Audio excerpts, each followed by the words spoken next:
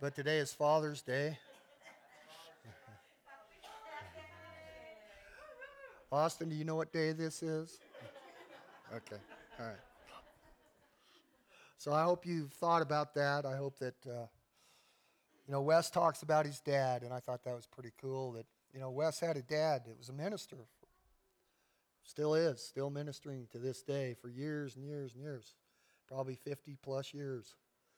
And, that's a blessing to have a father that understands God.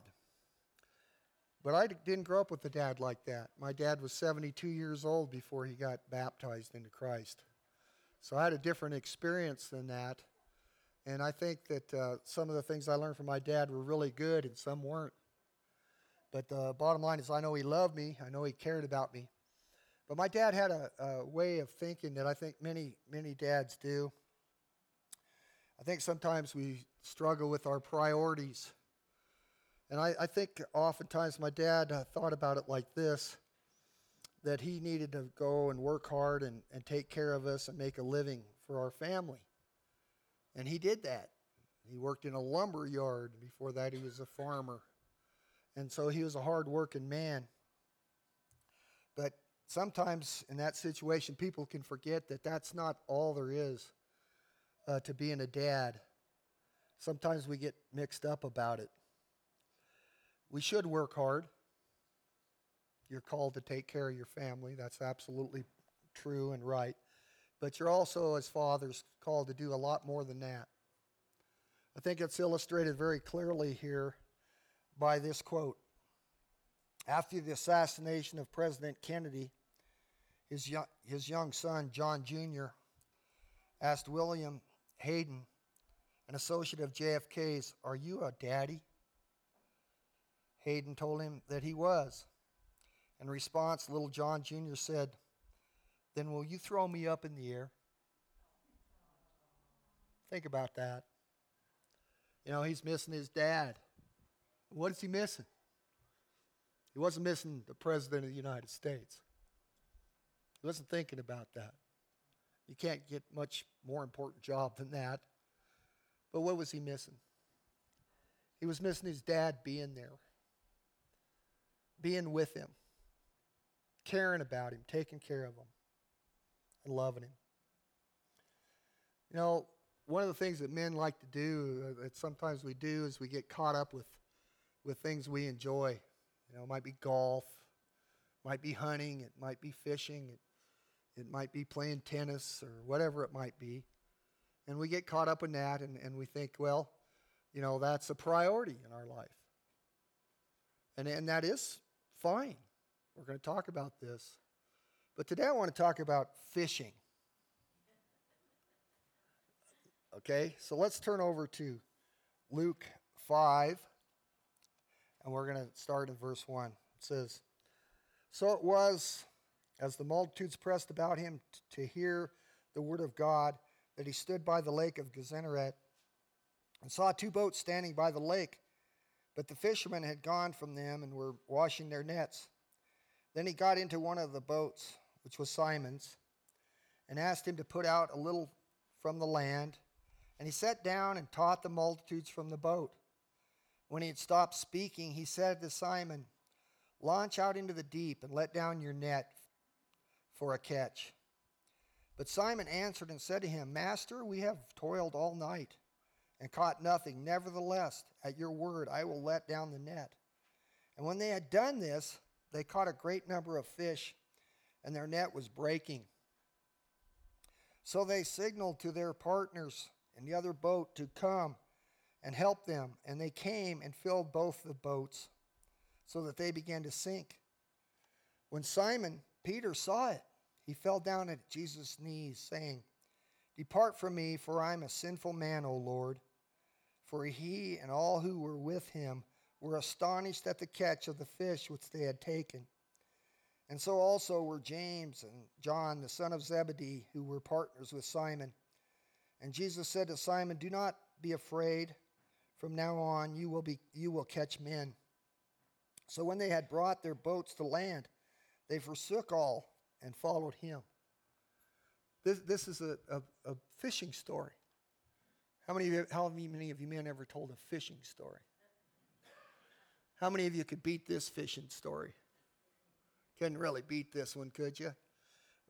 Primarily because it's true and yours usually aren't. But that's the deal. That Jesus taught some things through these passages. So following Jesus changes our priority system. We don't always have the right priority system, but Jesus will change it. The change that Jesus brings requires you to make a choice, however. You have to make a choice. Look at these first few passages here. It says, when he had stopped speaking, he said to Simon, launch out into the deep and let down your nets for a catch. But Simon answered and said to him, Master, we have toiled all night and caught nothing. Nevertheless, at your word, I will let down the net. See, change is a choice that you have to make. Simon had to change his mind about some things right there in that passage. He had to decide who he's going to listen to. And oftentimes change is an uncomfortable thing. It involves risks. It involves doing something that doesn't seem to make sense sometimes to do that. As fathers, we need to realize that. Like I say, we can get so caught up in our priorities that we think, well, it's about making a living and that's it. And we think if we're doing that, we're doing enough. But we have to make a choice to realize that that's not enough. That you're a dad. And that these kids are looking up to you. This past week, we've had our grandkids here. And it dawned on me, especially yesterday, as we took 3 boys to the barber shop to get their Uncle Terry a haircut, that it's interesting to spend time with them and talk with them and to hear the questions they have. Yesterday we were working on the swamp cooler, and Bodie, it wasn't enough just to work on the swamp cooler. He had to ask a bunch of questions about the swamp cooler. So I had to explain to him everything about how a swamp cooler works. And, that's a little bit technical. You have to explain the idea of evaporation and heat exchange and all that kind of stuff. See, he's asking questions. And he sat down and told us what he learned in one day. And he had a list of a whole bunch of things. But he also said that he learned that he could build a bridge to Hawaii. Okay. Now, me and him the day before had a little discussion about this. Me being the kind of guy I am, I'm saying, no, you can't build a bridge to Hawaii. And so he tries to explain to me how he's going to do it. And I said, that's not going to work. And so Bodie says, well, you can do everything with God's help. With God's help. Well, the sad part is, to be honest, I even argued about that. I said, Bodie, you're not God. But I've had some time to think about it, and that's the way kids are, see. So you got to make some choices in life about, and what I'm driving at here is you have to make a choice of who are you going to listen to? Dads? Who are you going to listen to? Who is it that's going to impact you? Are you listening to your culture that's telling you this is right and wrong? Are you listening to your friends that maybe have led you in the wrong direction? And I can think about my times out in the wilderness before I became a Christian and how my friends led me along a lot of dead-end paths because I was willing to listen to them. Or are you going to listen to God? And so Jesus makes this comment to Peter. He says, go out into the deep and let down your nets. And Peter had to make a decision right then. Peter was a fisherman. And Peter even begins this way. But Simon answered and said to him, Master, we have toiled all night and caught nothing. See, what he's going to say is, what he could have said is, I'm a fisherman. I know more about fishing than you do, Jesus. And he'd been wrong. Jesus understood how to fish for what he was really out to catch, right? Men. But he could have said that, and the tendency would say that, but then he said, nevertheless, at your word, I will let down the net. Notice what he says. At your word. He had to decide, who am I going to listen to? Whose word am I going to trust? And so you need to think about that, fathers. Whose word are you trusting? Who are you listening to when it comes to your family, when it comes to the things that really matter, what really makes a difference? Are you listening to God? Or are you listening to Fox News? Or better, even worse, CNN? Who are you listening to? Because we need to be listening to God. See, it takes commitment to follow God. And so, even though I think in his mind he's thinking, well, this is pointless, he did it because the Lord said so. And sometimes we catch ourselves in that trap, don't we? We think our ways is better than God. God knows better than us. And so we find ourselves in a situation that we really don't like being in because God's ways are always best. Every time. Jesus knows what's best for every father in here. And he knows what's best for your kids as well. And so we can't get caught up in that trap. We got to decide, who are we going to listen to? Who are we going to obey? And we find out this, what to do and how to pursue it. We find these things out by listening to God's word.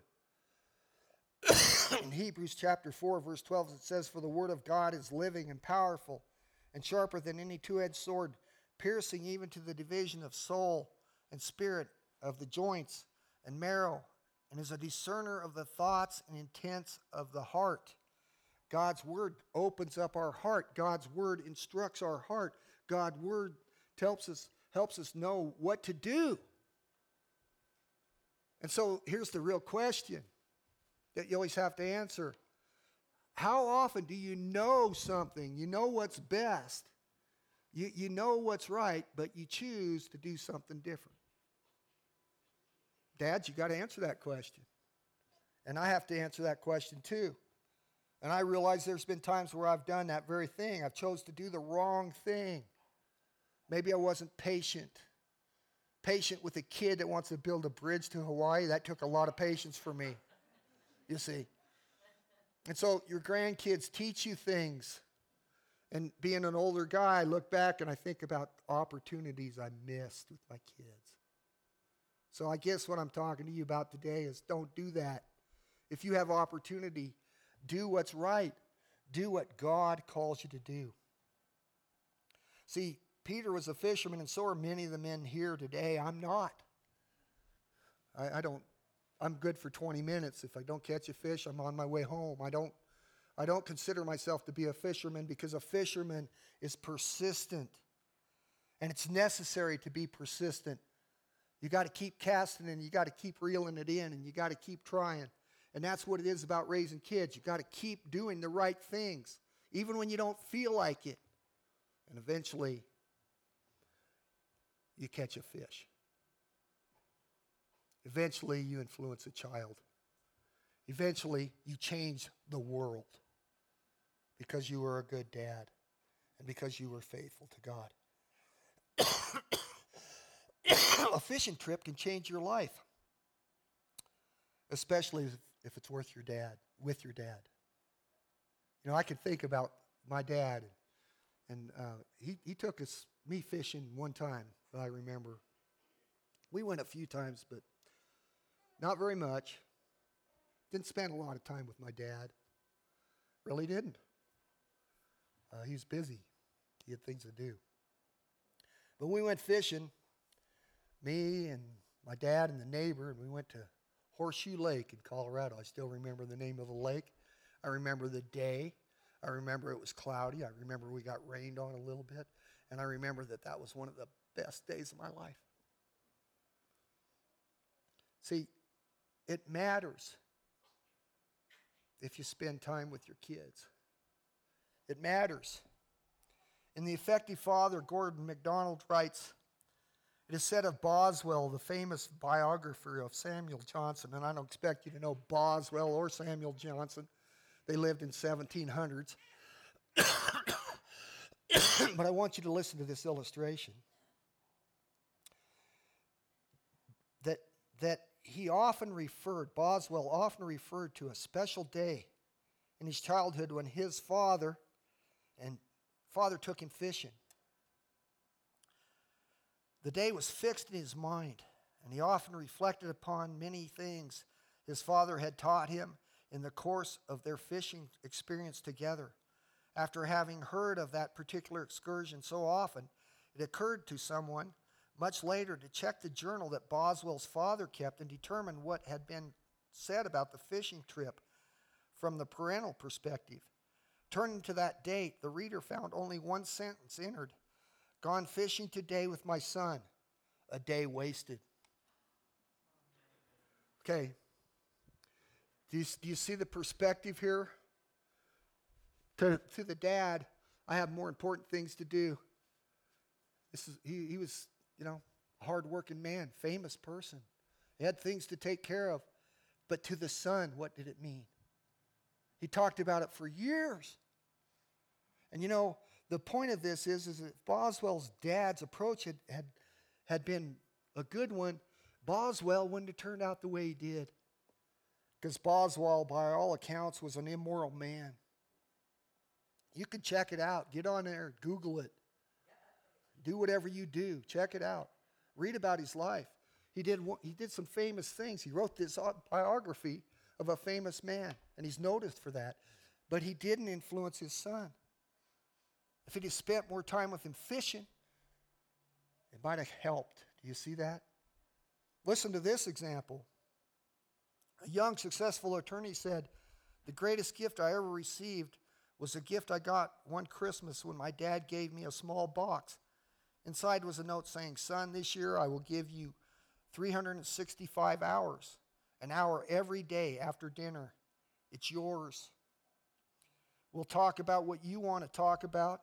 We'll go where you want to go. Play what you want to play, and it will be your hour.' My dad did not only keep his promise, he said, but every year he renewed it. It's the greatest gift I ever had in my life. I'm a result of this time." See, spending time with your kids matters. I picked on you. I said golf, and I said fishing, and I said hunting, and all those things that men do. That's great. Take your kids. Take your kids along. People have often asked me, "Well, what's your hobby, Larry?" And you know what I said? The church.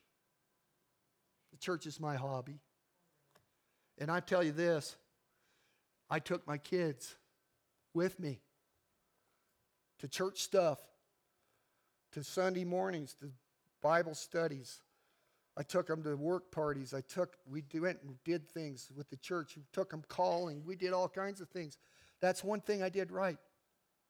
We went to camp. I was at every camp my kids were at, pretty much, as they grew up. That's the one thing I did.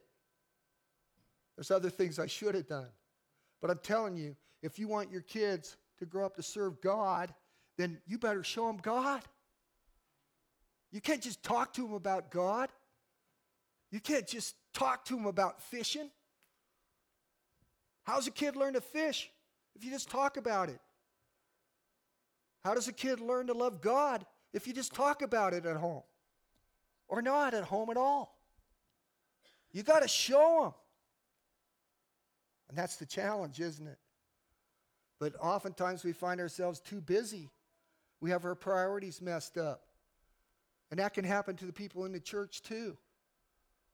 Even church can get too busy. You ever heard of preachers' kids? Yeah, even church can get too busy, you see. But spend time with your kids. Second point I want to make today is that the change Jesus brings teaches us that sometimes we need to ask for help. Men, you need to ask for help. Next time you get lost, ask for help. I know it's against your religion. I know it's against everything you stand up for. Ask for help. When you go to the store, you can't find what you're looking for. Maybe you need to stop and ask for help. No, we'll find it eventually. Right? I know how you are because I'm the same exact way. That's how we are. We think It's Maranatha to ask for help. You never want to, that's not correct. You don't want to ask for help. Maranatha is come, Lord Jesus. Yeah. Well, maybe that's it. Maybe that's who you need to be asking for help. Right there. That's it. That was of the Spirit. Thank you, Lord. Yeah. That's who we need to ask. That's who we need to talk to, because we're going to get to that. And so we look at verse 6 here. It says, and when they had done this, they caught a great number of fish, and their net was breaking. So they signaled to their partners in the other boat to come and help them. And they came and filled both the boats so that they began to sink. See, he was in a situation that he couldn't handle. He was blessed so much by God that he couldn't do it. See, how much of a blessing are your children? But sometimes you got to ask for help. Sometimes you're blessed and you lose sight of it. Sometimes we become impatient and we forget what's best. And we don't do it. And we need to understand that God has supplied us help. He's supplied us the body of Christ. He supplied us the men in this church. Many of you, I look at you and I think, man, what great dads. What an example to me. That have been my mentors who have taught me so much. I've seen you watch how you relate to your children, and I'm just grateful to know you. See? But sometimes we just get hung up on ourselves. We don't want to ask for the help we need. We need to realize that when we ask for our other men to mentor us, to help us, to correct us, to help us to stay on the right track, that's the right thing to do. See, dads, we need help to do what we need to do sometimes. And that help comes from other men oftentimes. There's many people that mentor us, that correct us and help us. Other men, our wives. Our wives keep us on track oftentimes. Amen, men? Yeah, you better say amen. Or women, isn't that? You say amen. Somebody say amen. Okay, because that's correct. They help us, they keep us on track. That's all there is to it. There's times where my wife straightens me up. She tried to straighten me up about this bridge to Hawaii thing, but I wasn't going to listen to her either. That's how we are, see. We're stubborn. And we don't listen sometimes. But if you can learn one thing, learn that we need help. It's not a sin to talk to another man and get some advice in a situation. It's not a sin to seek help from the church. It's not a sin to do that. It's what we're called to do. That's what it's about. The third thing that I think I see here in this passage is, I don't think I see it, I do see it, is the change Jesus brings will lead you to a higher calling. See, it's a high calling to be a dad. It's higher calling than being successful at work. Do you believe that? Do you understand that? That's the most important thing. How is it going to be if we don't lead our kids to Christ? How hurtful is that? How difficult is that to accept? You know, you might be able to buy them everything, but if you can't show them Jesus, then we kind of miss the boat. So Jesus is calling us to something higher. You know, and as I go through this, I see things I made mistakes. Maybe you see things you made mistakes. Well, that's the point. You can change that. You can be different. You can spend time with your kids. You can pay more attention. You can do something different as you think about it. And so this is really the point that's being made. If we look here starting in verse 8, it says, when Simon Peter saw it, he fell down at Jesus' knees, saying, "Depart from me, for I am a sinful man, O Lord." He recognized his sin. He recognized the need to be different. He worshiped before Jesus. Jesus is the Savior of the world. Jesus is the one that takes away all this guilt stuff. He's the one that shows us how to live and how to walk. And he's the one that we honor because he's the one that opens the door to eternal life. Help your kids to understand this. And so he worshiped Jesus, for he and all who were with him were astonished at the catch of the fish which they had taken. And so also were James and John, the sons of Zebedee, who were partners with Simon. And Jesus said to Simon, "Do not be afraid. From now on you will catch men." Matthew says, "And I will make you fishers of men." So when they had brought their boats to land, they forsook all and followed Jesus. They were called to something bigger than just being fishermen. They were called to being disciple makers. They were called to change the world that they lived in.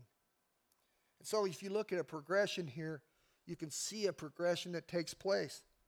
First thing is they were partners in a fishing business. They were partners in a fishing business. That involved a lot of work, because it's pointed out that they had toiled all night long without catching anything. They'd worked very, very hard. And so sometimes they had success and sometimes they had failure. Some fish were caught and some were not. And their motive was they did it for money. Then here comes Jesus, and they become partners with him. Now they were partners with Jesus, and they became fishers of men. That involved a lot of work too. You know, if you don't think being a Christian has work involved, then maybe you need to get more involved. Men, there's work to be done. There's people to visit. There's calls to be made. There's work to be done around the church. There's work around the world. There's a worldwide mission. We're not just about PV. We're about this world we live in, about changing it. And there's tasks to be done. And that involves work. And it's hard work sometimes. And you know what? If you get involved in people's lives, sometimes there's successes and sometimes there's failures. Sometimes people listen and they accept Christ, and sometimes they don't. And sometimes in the process you get hurt a little bit. And it's the same way with the fishing business. Some fish are caught and some aren't. Some men listen and some don't. But they eventually came to do this job with a motive of love. They did it because they loved God. And they did it because they loved people. And we can change and be better fathers because we love God and we love our children. And we can stop and think and take a breath and realize, hey, maybe there's some things that are messed up in my life. See, when priorities change, we maybe take some scriptures to heart that sometimes we just read it and it goes in one ear and out the other. Proverbs 22:6, train up a child in the way he should go, and when he is old, he will not depart from it. That verse is something you hear in churches all the time. To train up a child in the way that they should go. And what does that mean, to train up a child? What's involved with that? Is that just a simple thing? Or is there something that's difficult that might come into play here that we need to get a hold of if we're going to raise children to do the right things, to accomplish what really matters?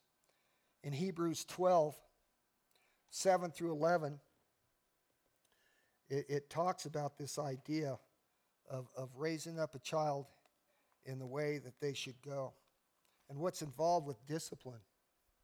It talks about first discipline for us.